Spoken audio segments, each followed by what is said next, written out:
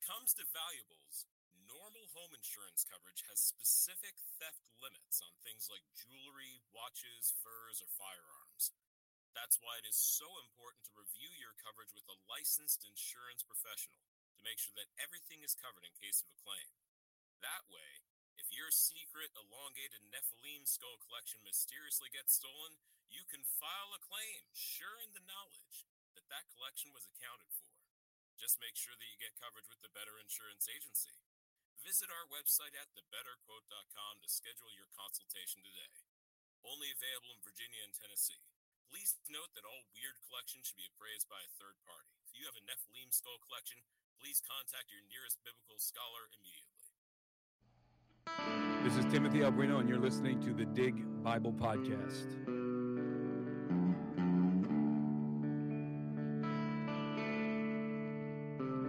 We should read our Bible as men digging for buried treasure. The Bible is the world's most popular enigma. Its secrets lost to cultures beneath the sands of time. Or is it? It is the glory of God to conceal things, but the glory of kings is to search things out. God wants you to seek, to read His Word, to look for that knowledge. He wants you to do that. Man, the people at Nicaea, they chopped out 80 books of the Bible. We need to bring those back. There's more bad guys in this thing than a Bruce Willis movie. Oh, yeah. Let's back it up here. I love the intro to your show because it's exactly right. There's these nuggets of gold in His Word. As you guys always say on the show, you got to dig it. Dig it. Show us your nuggets. God, our Creator, lies outside of time and space and matter. I feel like God'd be like, "Hello, McFly." You ain't got it so far, then. There are secret societies think that they are the descendants of the giant. I mean, isn't this exciting? I mean, you read it, it's like, wow. The Nephilology Round Table. But these angels were taken to help immediately. Do not pass go, do not collect $200. You're out of the game. Dirty hands means clean theology. Can you dig it? What's going on, all my local guys and gals and long distance pals? We're back. We're back. Yes, we are. Had some technical difficulties starting this one, as usual. It's one of those things. It can go great for 3 or 4 times in a row, and then just something weird happens. And well, I mean, also too, we're treading to new territory here. We're doing the video thing, so it's a little bit of a learning curve. Yeah, no doubt, no doubt. But it's getting better. It's getting better. Oh yeah. Well, Ben, how's the work been? They let up on you any? A little bit. They let up on you. They've hammered down on me. Yeah, we're about getting everything caught up. It's funny. We'll change. We'll get one unit running, and it's like instantly another one goes down somewhere else. That's guaranteeing it is a what job. it is. Yeah, I mean it's it's job security. Job security. Yeah. Yeah, they moved us on 12 hours, and I've had like 2 days off in 30 days. It's been good money, but been pretty ill. Yeah. I've been pretty ill. I guarantee it. I think I cut my hair a little, like 2 weeks too soon. Yeah, you're unrecognizable. Yeah. You don't even look like your Lego anymore. I know it. I don't even look like Ben. You went from looking like Dr. Judd Burton to... Yeah. I think my beard might have had his beat. I don't know, man. Mine's pretty bushy when it's untamed. Yeah. But yeah, I've been walking around. It feels like the air conditioning's been on. Yeah, you're cold all the time now. Yep. But for you guys that's been joining us on this walkthrough. We're going through the book of Acts, and we're now in chapter 17. We got a great guest for you guys. So before we dive into that, we'll open up in prayer. I think you prayed last time, wasn't it? Or go ahead. Yeah. Dear Lord, thank you for today. Thank you for this time of fellowship together, studying your word, Lord. Please speak to us, give us some discernment, and understand what you're trying to say. In Jesus' name, amen. Amen. Amen. You'll introduce our guest, Steve? Well, today we have one of my favorites because he's part of a group that I love to listen to from the Iron and Myth podcast, which is one of the first places I found out about him. But we have Brian Godawa with us, he's a screenwriter, author, has written multiple screenplays, To the End of All Wars, The Visitation, co-wrote My Son Hunter, which has kind of been one of the more popular ones lately, and also actually I wrote it. Wrote it. Oh, there you. Oh, sorry. Yeah. Wrote it. My fault. Also wrote multiple books: the Nephilim Chronicles, the Chronicles of the Apocalypse, the Chronicles of the Watchers, and like I said before, one of the four guys that you're the last one we've gotten to talk to. Last piece of the puzzle. The last piece of the puzzle from the Iron and Myth podcast, which is one of my favorite things, and I love the way you guys are able to talk about things from a different standpoint, because you guys all have different ideas and different ways that you view things, but you guys can do it in such a civil way that most people just struggle with that. But I love listening to it because there's just every one of you guys has such a wealth of knowledge. Yeah, well, we're a group of four heretics, so I love it. We're used to that, so we're used to being treated that way, so we're trying to treat each other more civilly. Absolutely. Well, I guess for those that's living under a rock and don't know much about you, what got you into writing, and what is the baseline of your books, and give people a feel of who Brian Godawa is. Well, so I started out as a writer, as a screenwriter, actually, so many years ago. That was my passion. I love movies, and I wanted to make movies that would honor God with a Christian worldview, but I wanted to make movies in Hollywood, not Christian movies. And so I set about doing that. And, I made a few movies. It's been tough over the years, absolutely. To End All Wars was my first movie that got made, and that was like 2011, or no. What was it? 2000. No, it was 2000. Oh my gosh.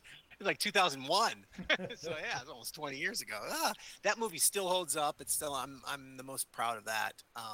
And that's because I was the sole writer, and we didn't have time to get screwed up by studios, and they, they had to stick to budget and keep going. And so they didn't have time to keep working on things until they're bad, And I think that, but also the director, the producer, and me as the writer, we all worked cohesively together really well. And I really respected the director's directing abilities as well. So that was really fun and exciting. But over the years, what happened was you have some bad years in there. Everyone does, even the most successful people do in Hollywood, and it forced me to sort of like consider other writing possibilities. But what happened was that I had written a script about a Bible story that I thought would be great for Hollywood. Hollywood would accept it, and it would be great for Christians because it would have both that ancient world, and you could get in some mystical things and stuff that would be cool, and both sides would be willing to accept it because it could be big budget, etc. And that was a story about Noah.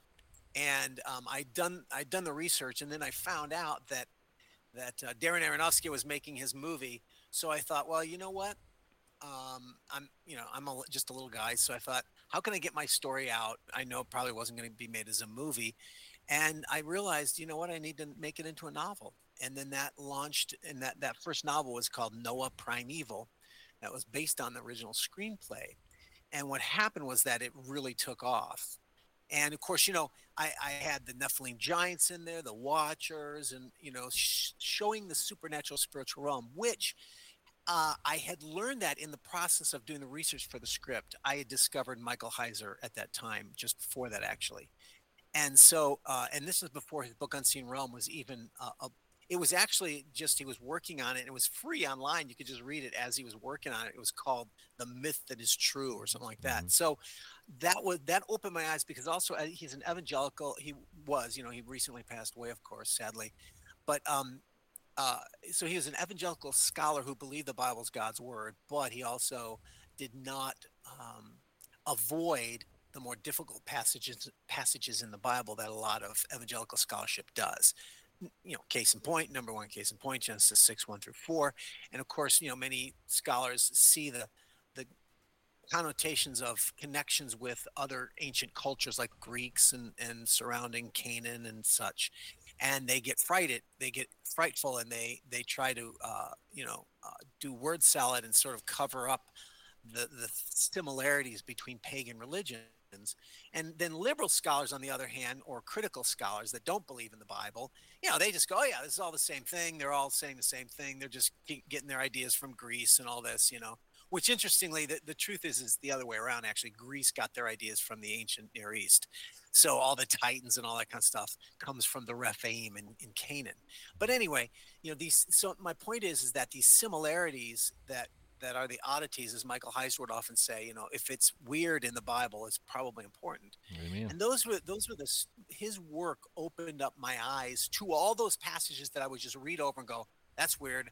I don't understand it. I'll just keep moving, deal with it some other day. Right. Or, you don't have to understand it, everything. So, but I would avoid those things. Well, so reading his work really opened my eyes. Like I said, in fact, I dedicated the first novel to him, and I said that his work opened my eyes like Elisha's servant, was open to see the spiritual realm, and so to speak.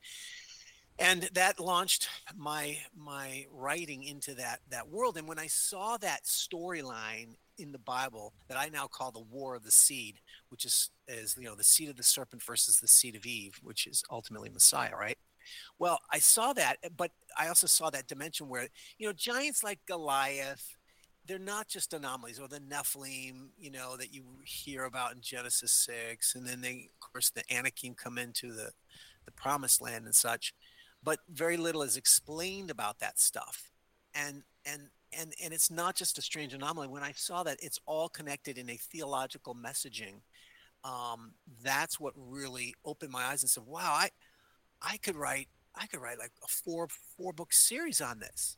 Well, now I'm up to like 12 books, because there's a lot to write about, and so that's when it began, and that was right when Amazon Kindle was just it had been out, but it was starting to break a wave, and that my book did so well that I realized, I can make a living off of this. I can make some money and do what I really love and make a living. That's a blessing that not everyone gets, right? Mm-hmm.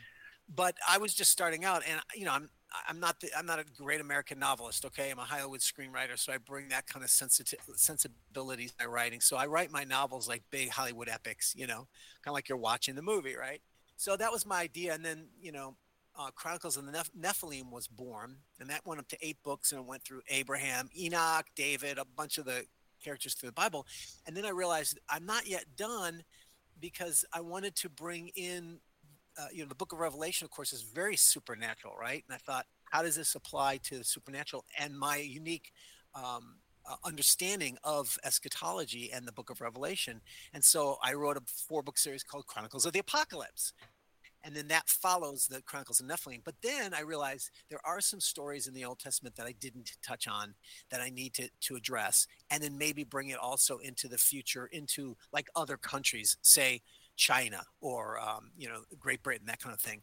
So I started Chronicles of the Watchers, and that sort of is interwoven with Chronicles of Nephilim. So like I wrote a story of Moses against the gods of Egypt under Chronicles of the Watchers, but you can like read that before you read Joshua Valiant in Chronicles of Nephilim. So they're all woven together, and it's become this best-selling series and such, and all that long-windedness. But I've always been an artist. I was a visual artist, and then my writing career was interested in Hollywood, and then writing novels just came out of my love for for theology. I love to incorporate theology into my storytelling. But the problem is most Christian movies and Christian books and Christian music and Christian novels, that kind of stuff has been rather poorly done and very preachy, etc. And that's because they don't value the craft as much as the message. And over my years as a Christian, as I studied the arts, and I was heavily influenced by Francis Schaeffer. Many of you probably don't even know who he is, but a Christian philosopher back in the 70s. And he opened my eyes to understanding, how does my art glorify God? How does it connect with God? Not in terms of like, oh, I'm preaching the gospel through it, but how does God himself see art? Well, I developed what's called my aesthetic in all those years, and particularly studying Hollywood storytelling. And so I came out with some books. One was called Hollywood Worldviews, How to Watch Movies with Wisdom and Discernment. That was for Christians, how to appreciate movies and storytelling better. And then I wrote a couple other books on just the imagination. One's called The Imagination of God, and the other one's called God Against the Gods. And there I go into the Bible and talk about how God loves imagination, how he uses, in other words, it's not just reason. Reason is a part of our faith. So we have faith as a foundation. Then we have reason that is, based on that foundation of faith, and works with it and balances each other out, so to speak. But then there's the most neglected component, so you've got the overly rational people who, just intellectualize everything. But then you also have the emotional Christians who are just, bouncing around off the chandeliers and stuff, thinking that, religion is an emotion.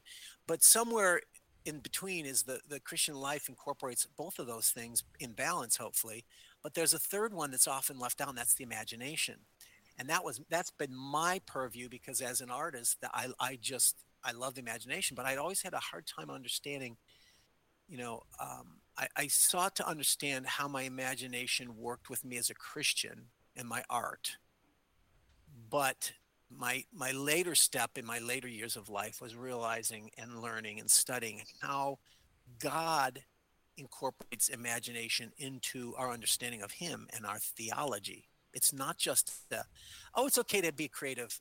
No, creativity is part of a necessary component of understanding God. And that's why I wrote some of my other books, to try to explain that understanding.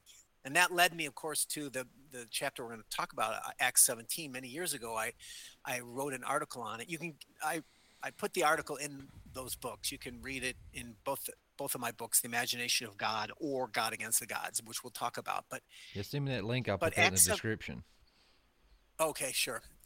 So Acts 17, was I also, along the many years of being a Christian, I have always had a love for the intellect and for philosophy and apologetics. In fact, I learned a lot of my theology through apologetics, studying the cults and false ideas and false philosophies of man, and then countering it with God's word and his Bible, and how does that integrate. And I've always been drawn to that. And so when I came to Acts 17, I always understood there's many different Christian apologetic schools of thought. There's several that are dominant, and everyone tends to, go to Acts 17 as a model for how we should preach the gospel to pagans, but also, sort of as a model for apologetics. Well, I understood that, and have learned a lot from that, but I began to see it through the eyes of the imagination and through the eyes of storytelling. And I came up with a slightly different understanding that I thought was a little bit more appropriate to the ancient original context in which Paul was preaching. And it was an understanding of that Paul was not merely preaching the gospel, and he was not merely using rational argumentation for the faith with unbelievers. He was actually doing what I called subversion. He was retelling the ancient Stoic narrative, which was his audience. And we'll go over these details, of course.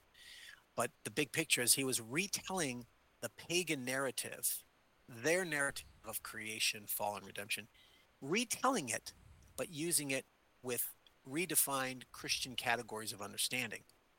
And now, of course, some of them have things in common, but we'll go through that and see how he made the difference. But that's the big picture of, what Paul was doing is he's retelling a story. He's not just merely engaging in rational argumentation. In fact, you could make the argument that there's more of storytelling than rational argumentation in that passage.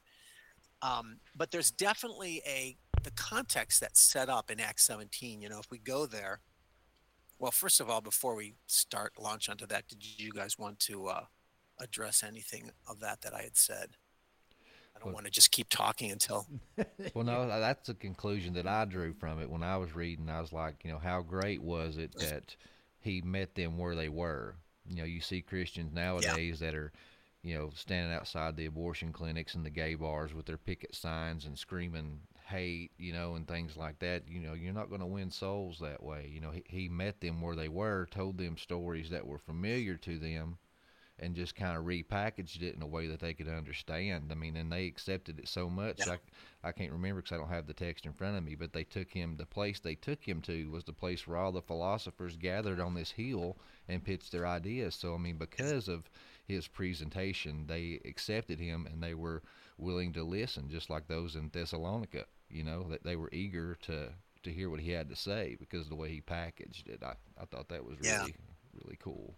Exactly. So the Areopagus is the hill there in Athens there. And it was where they commonly went to exchange. It's like the marketplace of ideas. In a way, it's kind of like Hollywood, right? Or, or nowadays social media, I guess, in some ways. But yeah, so that was where they exchanged their new ideas and critiqued them, etc. But you're right. That's also where the pagans were. And really, I believe it's the only presentation of the gospel to pagans that is in the New Testament, which is very interesting. That's why a lot of people use it as a model, which is fine, But yeah, so what's interesting is, Paul, you mentioned Paul is reaching them at their level, and this is where they went. Well, Luke is also depicting Paul as a kind of Socrates, and he's drawing from some images and some concepts that were well known about Socrates. So he is sort of depicting Paul within this Socratic context, because, for instance, Paul starts out in Acts 17:22. He's standing in the midst of Areopagus. He goes, "Men of Athens, I perceive that in every way you are very religious." Well, this statement, "Men of Athens," is noted in several Greek writers like Aristotle and Demosthenes, and that's how they would always begin their discussions, "Men of Athens," right? And then he says, "I perceive you are very religious," and this is also something that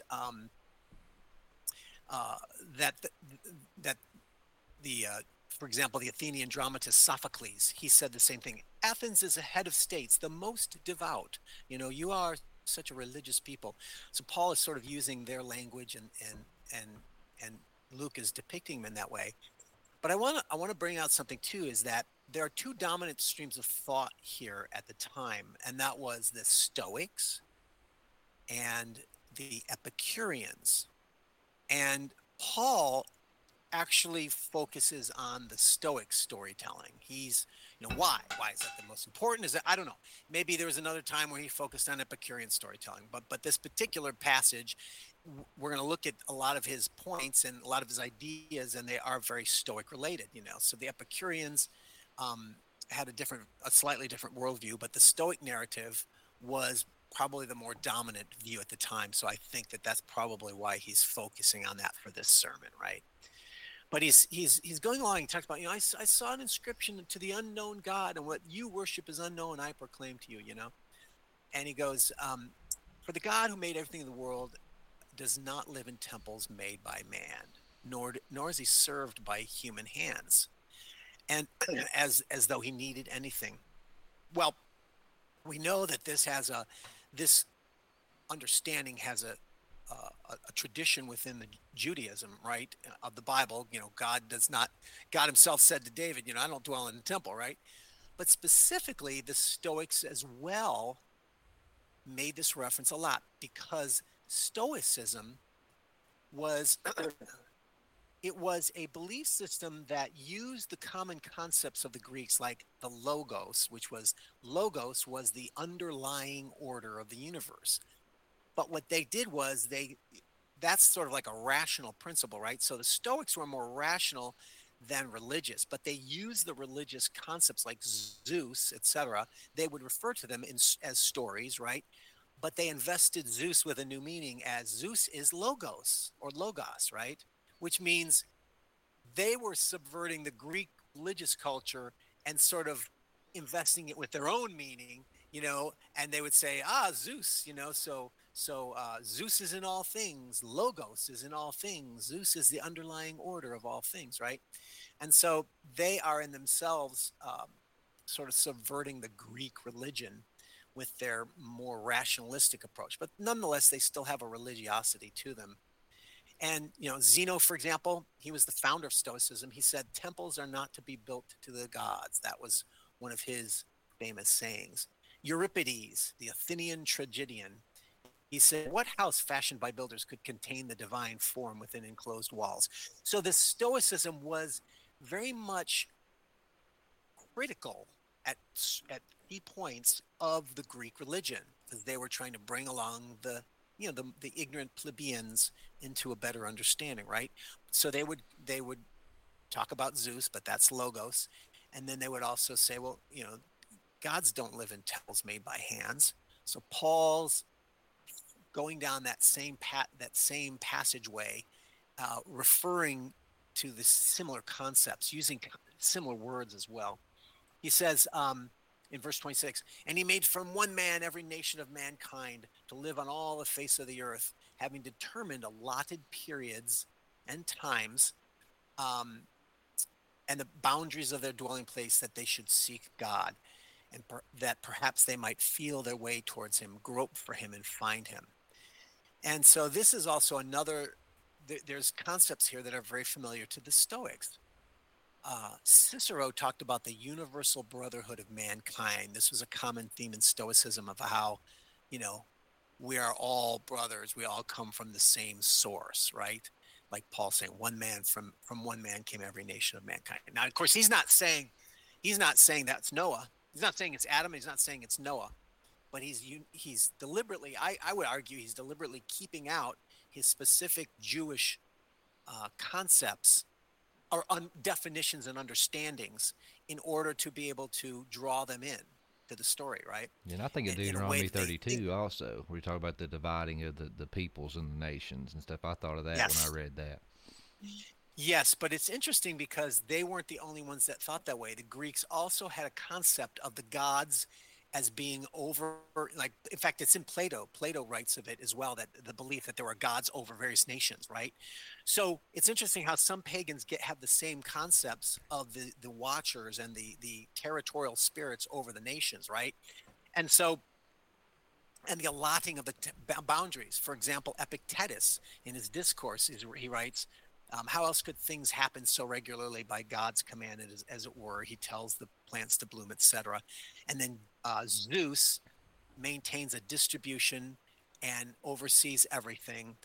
And Cicero adds that the seasons and the zones of habitation, the boundaries of habitation, are evidence of God's existence. So yeah, he's appealing to these common concepts. And this is the first one of the first dramatic, I would say, apologetic points that I think is important to understand, or even if you're just evangelizing, whatever word you want to use. First is that he compliments them. I see you are religious people. Now he acknowledges what they believe. You have an unknown God. Well, I'm going to proclaim to you that which you don't know, but you want to. And then secondly, he goes and he says, or I'm sorry, he's finding common ground with them. And it's important to say, though, that he's not making the distinctions yet between his faith understanding and theirs. Not only that, but he's using words and concepts that they would understand differently, right? Zeus set the boundaries and the habitations, not Yahweh, right? not living in temples made by man, etc., made by hands. They're thinking in their Greek version of that, but he's not making the distinctions yet. He will eventually, but he's not, and that's an important thing, because I think all too often as a Christian, I'm very eager to point out where I disagree with non-Christians or unbelievers, where they're wrong, or how God's different, how God, etc.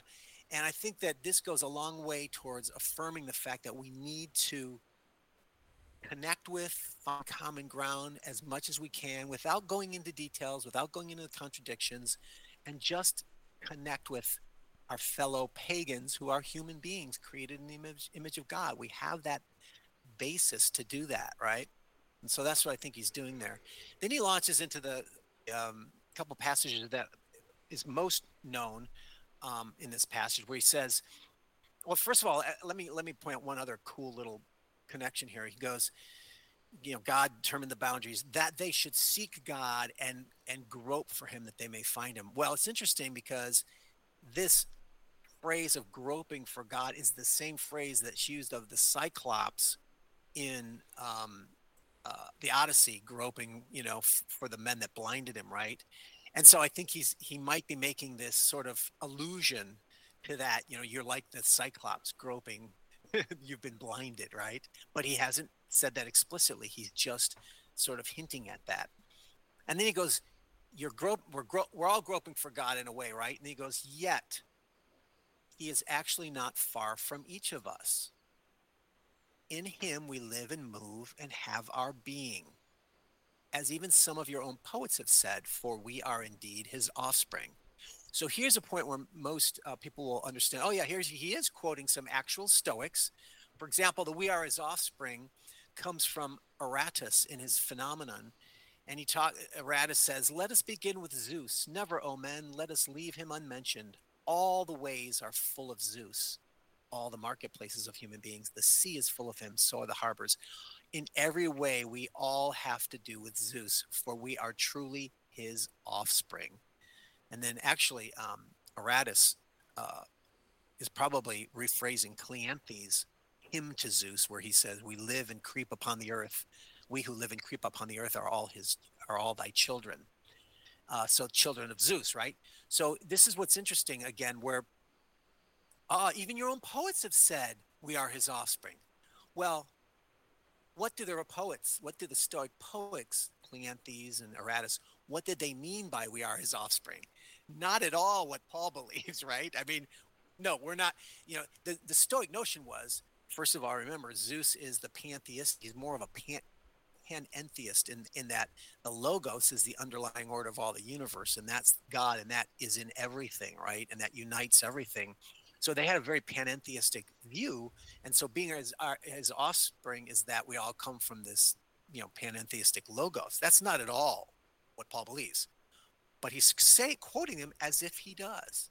Now, I'm not saying he's deceiving them, but But think about it. We as Christians can say, well, the Bible says that, in a sense, there's two kinds of children of God, right? There's a sense of we're all created by God. So in that sense, we're his children, created by him.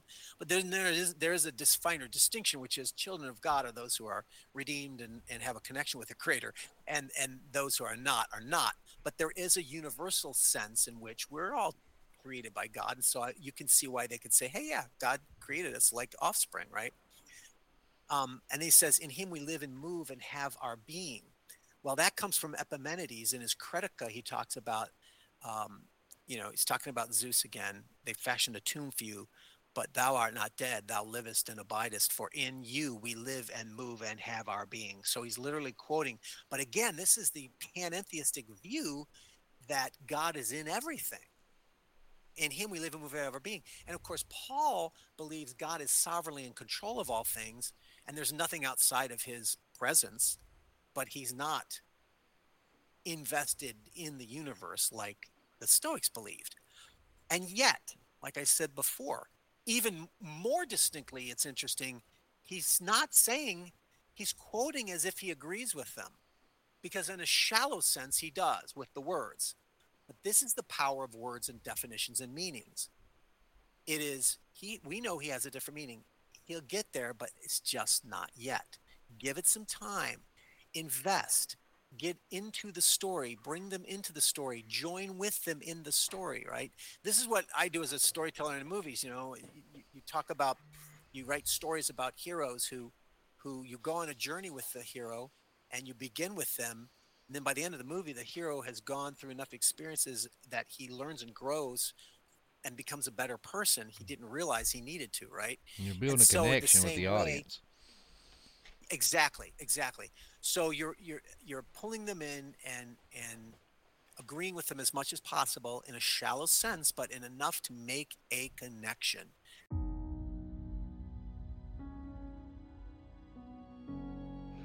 My name's Nick. I'm the owner of Kevlar Joe's, and I'm the roaster. I'm an Air Force Security Forces veteran, a dad to 3 wild boys, and a husband to my wife, Crystal, and a coffee enthusiast. From a family in a small town in Missouri, we started with the simple idea of crafting a perfectly bold cup of coffee. Inspired by wellness and countless pots of stale coffee while deployed, we wanted to craft a bold, clean, and smooth coffee. So we did. And we realized we wanted to share this coffee with our friends. Lord knows we could all use a good cup of coffee right about now. From the farm to your coffee cup, there's nothing like a good, well-crafted, and bold cup of coffee. No matter what time of the day, it's there to pick you up, motivate you, and relax you. We hope you enjoy our coffee. Be bold, be humble, be Kevlar. And you can find Kevlar Joe's Coffee Company anytime you want at www.kevlarjoe.com. And for listeners of the Dig Bible Podcast, use the code, all caps, DIG20, whenever you're checking out to get a 20% off discount.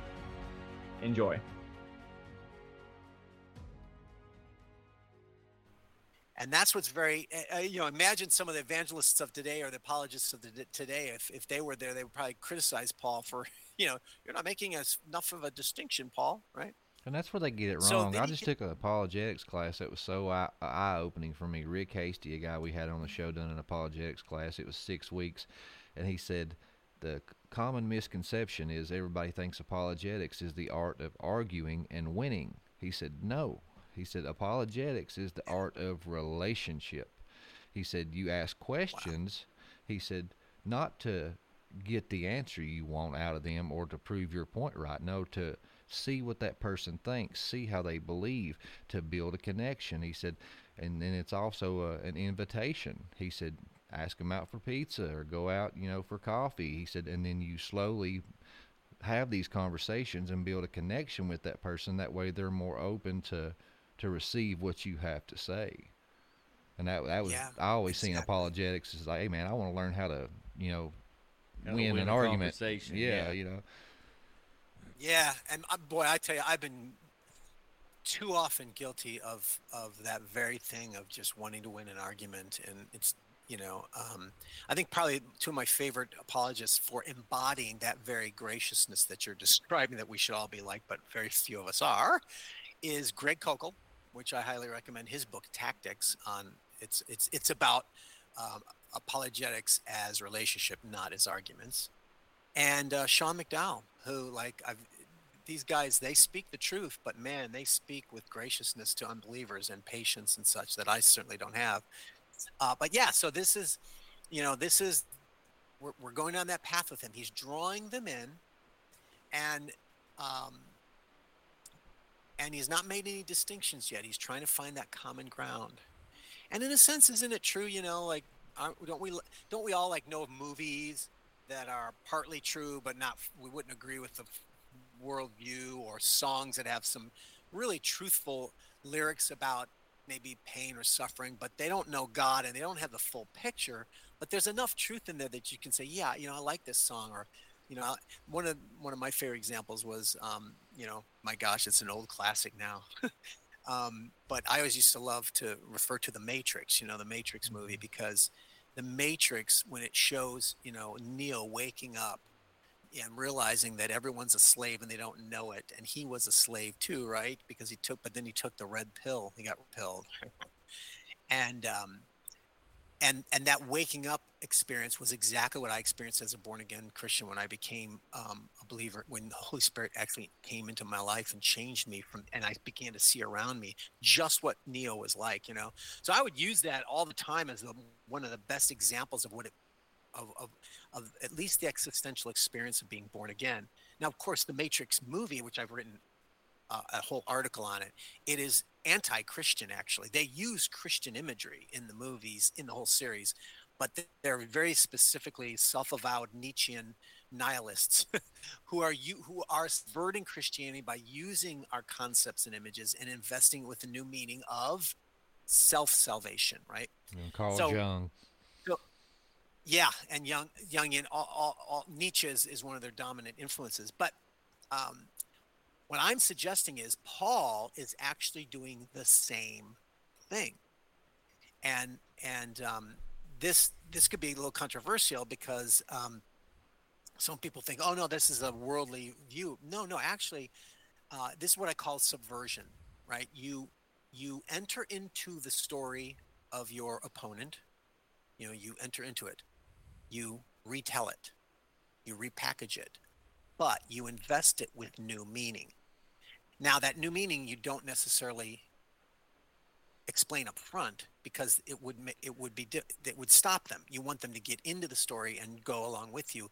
Then you uncover the new meanings, which, by the way, this is what most everybody does. This is what's going on right now in our culture, you know, as we see, you know, the woke culture and postmodernism is literally, their goal is to control language. And this is why you see them changing words and definitions all the time. They're using words and definitions and changing them because they know the power of language to influence us, right? And so consequently, you know, this is what people do with euphemisms, like, you know, oh, it's not, abortion's just, you know, it's not killing a human being. It's just, you know, taking care of fetal tissue, you know, that kind of a thing. Liberation Euphemism of the woman's is body. same. Yes. Yeah. Celebration. And same thing with the trans ideology, you know, where there's a taking control of the definition of the word gender, which has always been, you know, intimately linked with sex, and divesting them from each other and giving them different definitions. Now, sex is your physical, but gender is your internal. But now, as they've redefined words, now sex too has become a assigned rather than an intrinsic biological reality, right? So they redefine reality by redefining language, which is what changes people's minds and understanding of the world. And look, I mean, obviously a lot of people are not accepting it, but it's growing, it's gaining weight, because that's the power of reinvesting known concepts with new meanings. And what I'm arguing is this is what everyone does. Even God does it in the Bible. You know, one of my favorite examples is Leviathan. You know, if you study Leviathan through the Bible, you know, some people think, oh, that's literally a dinosaur or something. No. If you study the notion of Leviathan, it's very much a symbol of chaos. And Yahweh crushes the chaos in order to establish his covenanted order. So he describes crushing the heads of Leviathan when he takes Moses through the Red Sea in Psalm 74, and he establishes the Mosaic covenant. He describes that as him crushing the heads of Leviathan, because he's crushing that disorder that was Egypt and the chaos, and he's going to create his order. And that's a very common notion in the ancient Near East. Well, that's the same thing as God uses a notion that was very well known in the Middle East. You know, Egypt had Apophis, the sea dragon. Canaan had Leviathan as well. Yam. Tiamat in Mesopotamia. All of them used sea dragons as symbols of chaos. So God uses the same symbol, but he invests it with his meaning. He is the crusher of the dragon, not Baal, right? Or Baal. And so this is what God does. What I'm saying is, this is not just a trick. This isn't even evil or wrong. This is just how we operate as human beings. And so Paul is doing the same thing as well.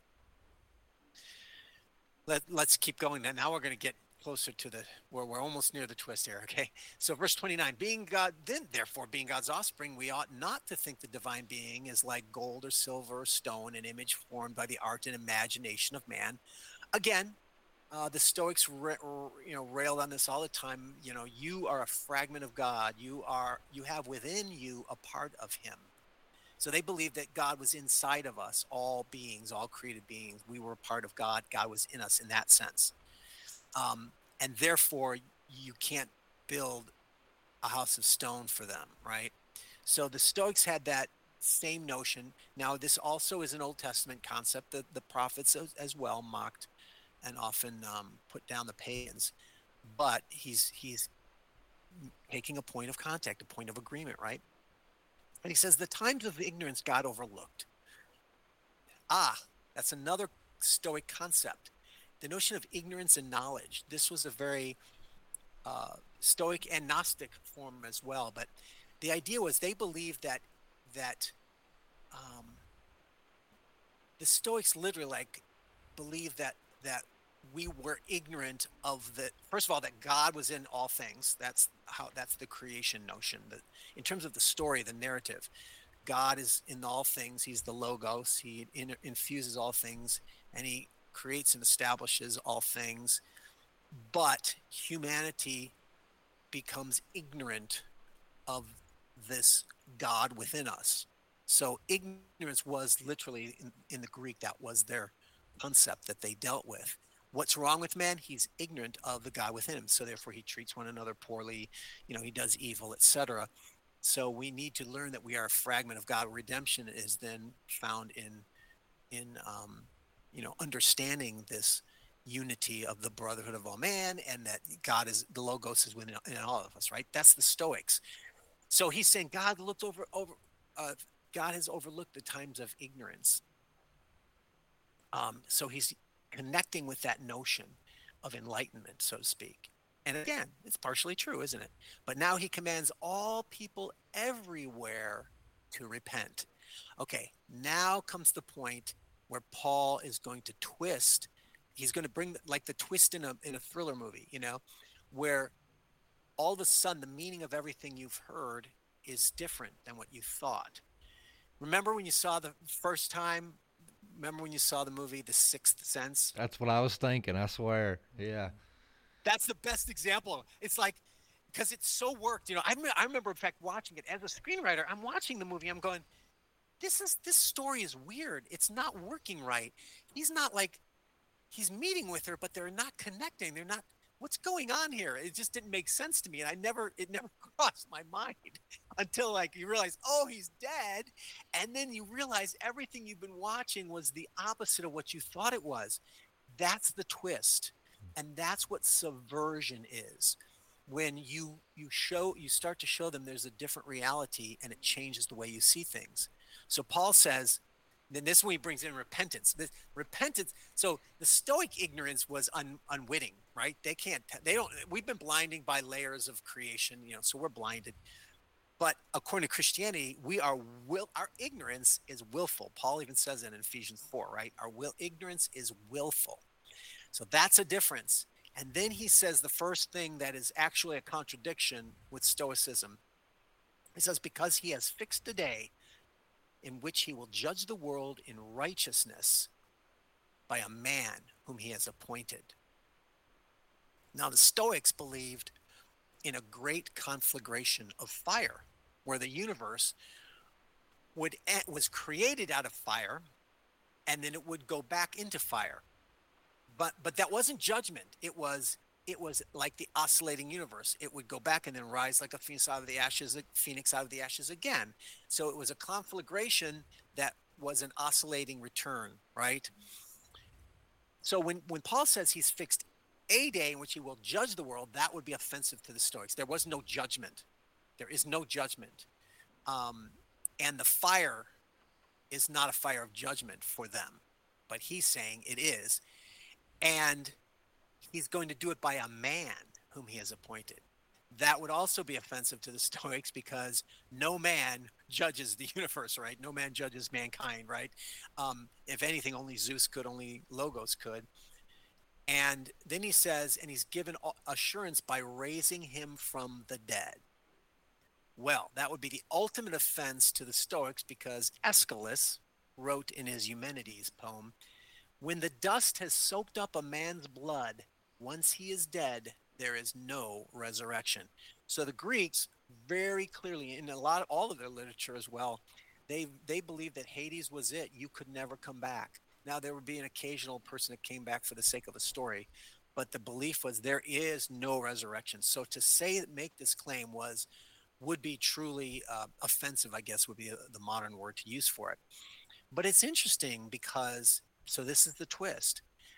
But even then, again, modern apologists and evangelists would probably critique Paul, or at least Luke, by saying, not once does he ever use the name Jesus, does he? Now you could say, oh, he did, but he left Luke just didn't say it. It's possible, sure. But we're reading the story. Luke is writing with a very specific point in mind as well. He's telling us a narrative. He's communicating something specifically to us. And Luke specifically makes the point that Paul does not, he alludes to Jesus. Yes, obviously. Now, evangelists would say, you're a bad evangelist, Paul. You got to say the name of Jesus. Again, I think there is power. I'm not against, just so you know, I believe in saying, telling people about Jesus. Sometimes that specific name can be a great way to break through walls and start to communicate, for sure. But it's important to understand that sometimes it could be a very important means of connecting with them by letting them come to their own conclusions. That's the power of storytelling. He's going through the narrative, creation, fall, redemption, but he's alluding to a new way of understanding, but he's not getting super specific. Why? So that the audience can understand for themselves, and if they realize it, it will be more powerful for them. And this is where, again, as a storyteller, I can say this is where if we're at a movie and we feel like we're being preached at. A lot of times Christian movies are bad at doing this. They do this a lot. They're preachy because they feel like they have to have that clarity of explaining something, in every detail, or people won't understand it, and that gets preachy, and that turns people off. But if you've ever noticed it when you're watching a movie and you've seen the hints, but it hasn't been explicit, but you make the connections and you discover it for yourself, you feel like you have grown in your own ability because you figured it out for yourself. Someone didn't tell you. Narnia. So there's a lot of value in that approach.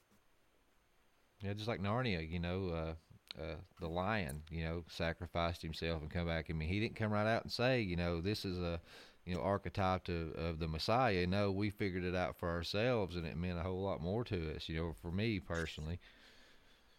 It's interesting because, and I do believe that this is often a very effective means. It really is, because that's the power of storytelling, where if you let the audience figure it out for themselves, it's going to impact them. So let me give you an example. My movie, To End All Wars, which is a true story about Allied prisoners of war underneath the Japanese in World War II. And they're being beaten and brutalized and just unbelievable suffering at the hands of the Japanese. And the men in the camp are struggling, and some of them want to fight back, some want to escape, some want to kill the guards, right? But Christianity enters the camp, and it affects them and changes them. So we're telling this part of the story. They get a Bible, and they want to give men hope. So they also had Shakespeare and Plato. So they decided to start a university and teach them, right? Well, that's what we show. We show them teaching Plato and Shakespeare. But then we have a moment where they're reading from the Bible. And it's interesting because in the movie, we cut out the part where it said, Jesus said, because he's reading the Bible and they're studying it like doing a Bible study. Jesus said, love your neighbor, etc. Love those who hate you, love your enemy, right? We cut out the phrase Jesus said. We just cut to them, and he just says, love your enemy and pray for those who persecute you, right? And it was so much more powerful because people knew where it was coming from, but they weren't told. They knew it for themselves. And I think the impact was much heavier on people because of that, because we didn't say that name. Now, yeah, there will be some people who may not know where that comes from. That's possible. But the purpose of art and storytelling is not to preach a sermon and make everything super clear. The purpose of art is to, stir the soul and get people thinking about their need for truth and redemption. So, so this idea of naming Jesus is not always the best thing at times if it's the appropriate situation. Again, I'm all for the name of Jesus for sure. And then he says, now when they heard of the resurrection of the dead, some mocked.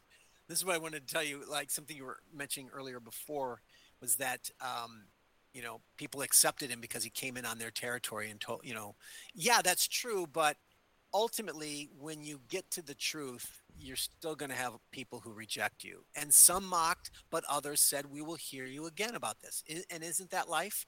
Some people mock you and hate you and reject you no matter how gracious you are in seeking to connect with the truth. But then the more winsome you are, the more opportunities you let people say, you know what, I want to hear more about this. But it doesn't mean they're going to get saved at the moment. What it means is you're planting seeds, you're watering plants, and God's doing the growth and the work in them, and you've advanced it to that, to that degree. And so, that's sort of the quick version of that passage that I've given actual whole lectures on it, because it was so influential, an influence on me and my own understanding of God through my imagination, and how to get the gospel to people, because I'm a storyteller and I have the gospel of the kingdom, and that's my answer. So I want to seek to communicate that kingdom in a winsome way and in a way that is entertaining and fascinating to people and draws them in. So I use this motif of, trying to tell stories within a vein that that people can relate or connect to. This is where genres, for example, is something that is really helpful. In about a month, I'm going to be releasing my latest novel, and it's a change of pace for me. It's called Cruel Logic: The Philosopher Killer, and it's actually a serial killer story, a thriller about a serial killer at a woke university, and it's quite an interesting. He's a philosopher actually, and so he's killing people and he's philosophizing with them. But so I'm telling a story about a typical genre of a thriller with a serial killer, and the detective has to hunt him down. But I'm dealing with these questions of morality, the existence of God, and the existence of evil, and all that. But I'm doing it through this serial killer who is actually capturing university professors, and he's videotaping them and he's debating them. And the topic of the debate is his moral right to kill them. So he says, well, if what you say is true about the universe, then give me one valid reason why I shouldn't kill you and I'll let you go. And none of them can, because without God, all their philosophies are humanistic and godless, and they have no foundation for their morality. And so they don't get away. So that's one creative way of using the serial killer genre, for example, to talk about true moral issues of life and reality, and so that's how we can enter into the storytelling of the world, so to speak, and that's what a lot of us Christian storytellers are doing. Whether it's fantasy or thrillers or movies or what have you, that's what we're doing. Amen. I love that. I think that's a really. I'm not into the serial killer type stuff. I've never liked those shows or those, but that sounds extremely interesting. I actually think I might have to pick that one up and read that one, because even though it's a little out of my comfort zone. Fair enough. But, there's another example of that is a movie that's out right now. It's Nefarious. Mm-hmm. I highly recommend it. If you haven't seen it, go try it. It's not at a lot of theaters, but it's a story about a psychiatrist who has to go to prison and examine a guy on death row to make sure he's not insane before they execute him. And the man claims to be demon possessed. And as we're watching the movie, of course, the psychologist doesn't believe in that, right? But we're watching the movie and we can see he probably really is, right? And it's kind of like screw tape letters. He's just talking. The whole movie is them talking, but it's so fascinating because it's like screw tape letters. The demon is revealing truths about reality that this guy doesn't even believe it's a demon, so he doesn't even believe what he's being told. He doesn't even realize it, right? And it's just a very powerful way of showing the truth, how people are blinded by the truth by their own secular, godless worldviews. I think that's another great example. But it's done as a traditional, horror film. There's no gore or violence really in it. It's very mild. It's like TV, but it's that interesting concept of what if you didn't believe in demons and you're a psychologist and you're talking to this guy and what would he reveal, that kind of thing. So I highly recommend that movie. I eventually will probably watch that. It's one of those things where it's just not my Ben shaking his head. It's not my normal genre, but and for one, I guess understandable. More so than even the serial killer thing, because for example, if a man comes at me, I can physically defend myself. But when you talk about the demon, the world of demons and the world of the spiritual realm, things that I can't see, that I can't control, that are there. Like, without God, you're defenseless. So when you look at that, that's truly terrifying. So, but oh, absolutely, and that's why I'm kind of fearful of some demon movies. Some of them are just Hollywood goofy. They're not. They really aren't frightening. A lot of the typical ones aren't. But when they are more realistic, like The Conjuring, demon possession, it's like, you're right. It's scary for me to watch those movies because I know there is a reality behind it, right? This movie Nefarious isn't like that because it doesn't have, he doesn't. There's no special effects and stuff like that.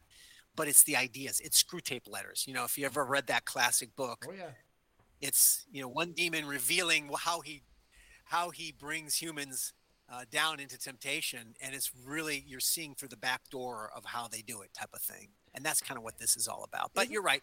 And by the way, that's why we need many kinds of movies and many genres with a Christian worldview. The Jesus Revolution was another great movie that came out. I normally don't care for most Christian movies, but Jesus Revolution was fantastic. It was a great, not preachy, and it was just a look into this subculture of Jesus, the Jesus movement back in the 70s. That was really fascinating, but it was very honest and fair. And and then we've got other, romances and stuff, like Redeeming Love. That's another one that was a sort of a retelling of the story of what was it? Who's the one who married a prostitute? Gomer, was it Hosea? The prophet who married a prostitute. I think you're right. It's a retelling of that story in a modern day, like Western context, which is kind of interesting. So we need many different ways of telling stories. Absolutely. And some people, it's not for everyone. So, my own books, my wife doesn't read my books, because they're big epics and there's a lot of sex and violence in there, and it's a little harsh for her. So, and I get that. That's fine. Jumping back to the Screw Tape Letters, I had, as kids, we were given that, they made a comic book version of that, if you remember that. Oh, really? And I'm fairly certain it was done by Marvel. If I look back, I have to go look. But really? And then I have another comic book that was Stories of the Bible that was done by DC too. And I mean, these are older. Wow. The Screw Tape Letter was one. It's not. It has to probably be the 80s when it was done. Yeah. But the DC before one, they went woke. Huh? Yeah, exactly. Well, that's what you think about that, and you were. And they won't do that now. But that's what was hitting me earlier when you were talking about that, and you were talking about the how things are kind of being pushed on us slowly. We're polarized, and you look at those Marvel movies, and you look at the superheroes, you look at the, people don't understand the concept of who Thor was, or who Loki was, or is, for that matter. And you go through it. And these are people that we're being looked at, favorably now. These are heroes. Heroes. They're the ones. They're the we go back to the idea of Prometheus. They're not heroes, you guys. They're gods. They're the gods of this culture. Oh yes. The comic book and the Marvel movies are the gods of this culture, and because a lot of the Greeks didn't believe the gods either. They used them in the same way. They used them as their comic book means of explaining their beliefs about the universe. And a lot of them didn't believe in those gods either, no more than people do in comic books. But it doesn't matter. It's still their religion, and it still is a systemic. The Marvel universe is a religion, whether people know it or not. But people are letting them. And that's exactly it. It's affecting people and they don't even know it. And that's where a lot of those things come in. And when you're talking about some of those more, like you said, The Conjuring or the Insidious and some of these other demonic movies, where I think that's the same thing, where you're kind of opening a door a little bit. You're opening the window at least, and potentially letting something in. And to me, it's scary that that we start. I guess entertaining those ideas, because it slowly does, whether or not we realize that all those things are affecting us in one way or another. You get watching it, and then it's not as bad. It's where you're getting desensitized to it. Well, that's one thing I was talking sure, to you about. That's why I want to do an episode with you about that in the future. Just talk about all that, in Hollywood and the movies, and how they're planting that seed in the culture and the minds of our children. Sure. Yeah. Sure. Absolutely. What? And that's how the world has always operated, right? So Hollywood just seems to be a particularly powerful means of doing that. Well, Brian, why don't you go ahead and tell everybody where they can find your books, find anything that you've put out. Go ahead, give yourself a good plug here. Well, a couple things is, one, all my books are exclusively. First of all my books are in paperback, ebook, and audiobook, and they're all exclusively on Amazon. And so you can just go there and find my name, and you see a whole bunch of. You can find my author page, but if you're also interested in more things, my Godawa.com website, I've sought to make a creative and interesting website that's worth your time. If you go there, lots of articles related to all these issues, the Nephilim and all kinds of stuff that my books are based on. I like to have the scholarship that people can look at. But also, I've done something that I've been recently updating, and that is I cast all my novels, most all the major characters and villains. I cast them, and I have an artist, Cam Harless, who is a great AI artist. He uses Midjourney, and I've been working with him to recast all my novels, and we're more than halfway through right now, and I put them on the website. So you can go there, and if you read my novels, you can see them, and they're just amazing artwork. They're photorealistic, so it's like they're photos, right? It's like movies. It's like we're casting a movie, And you put those on Facebook, really didn't you? Cool. What's that? You shared those on Facebook, didn't you? Yeah. Yeah, they look really cool. Yes, I did. I'm still in the middle of that right now, and for fans of the series, I'm going to be putting out as a book. But so you can find a lot of cool stuff at the website as well. But everything you need to look further and buy is at Amazon under my name. I'm digging the audiobooks. I hate to read. Cool. If somebody can read it for me, I'm good to go. I hear you. Listen, well, I'll tell you what. Go to my website and click on films and short films, and I have a extended scene that I shot out of the script for Cruel Logic, and then eventually the script became a movie. But it's like a 6-minute scene. It's really cool. It's one of the debates, and you'll get a sense for the vibe of it. Okay. And I think you'll like it. A lot of Greg Kokel uses it. He shows it to apologetics audiences and stuff. People love it. I think you'll enjoy it. It's called Cruel. It's just under short films, Cruel Logic. Okay. Awesome. I appreciate it, my friend. You have a good one, and thank you so much for coming on, but we'll be in touch. Yeah, thanks, Brian. We really appreciate it. Thanks for having me, guys. God bless you. Talk to you later. See ya. Well, that's a wrap. Hope you guys enjoyed a little sit down, a little theological session with Brian Godawa. Keep digging, guys. Get that shovel.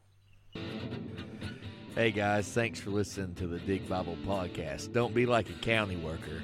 Get in that hole and dig some. Check us out on Facebook, Twitter, Instagram, and check out our YouTube channel. See ya.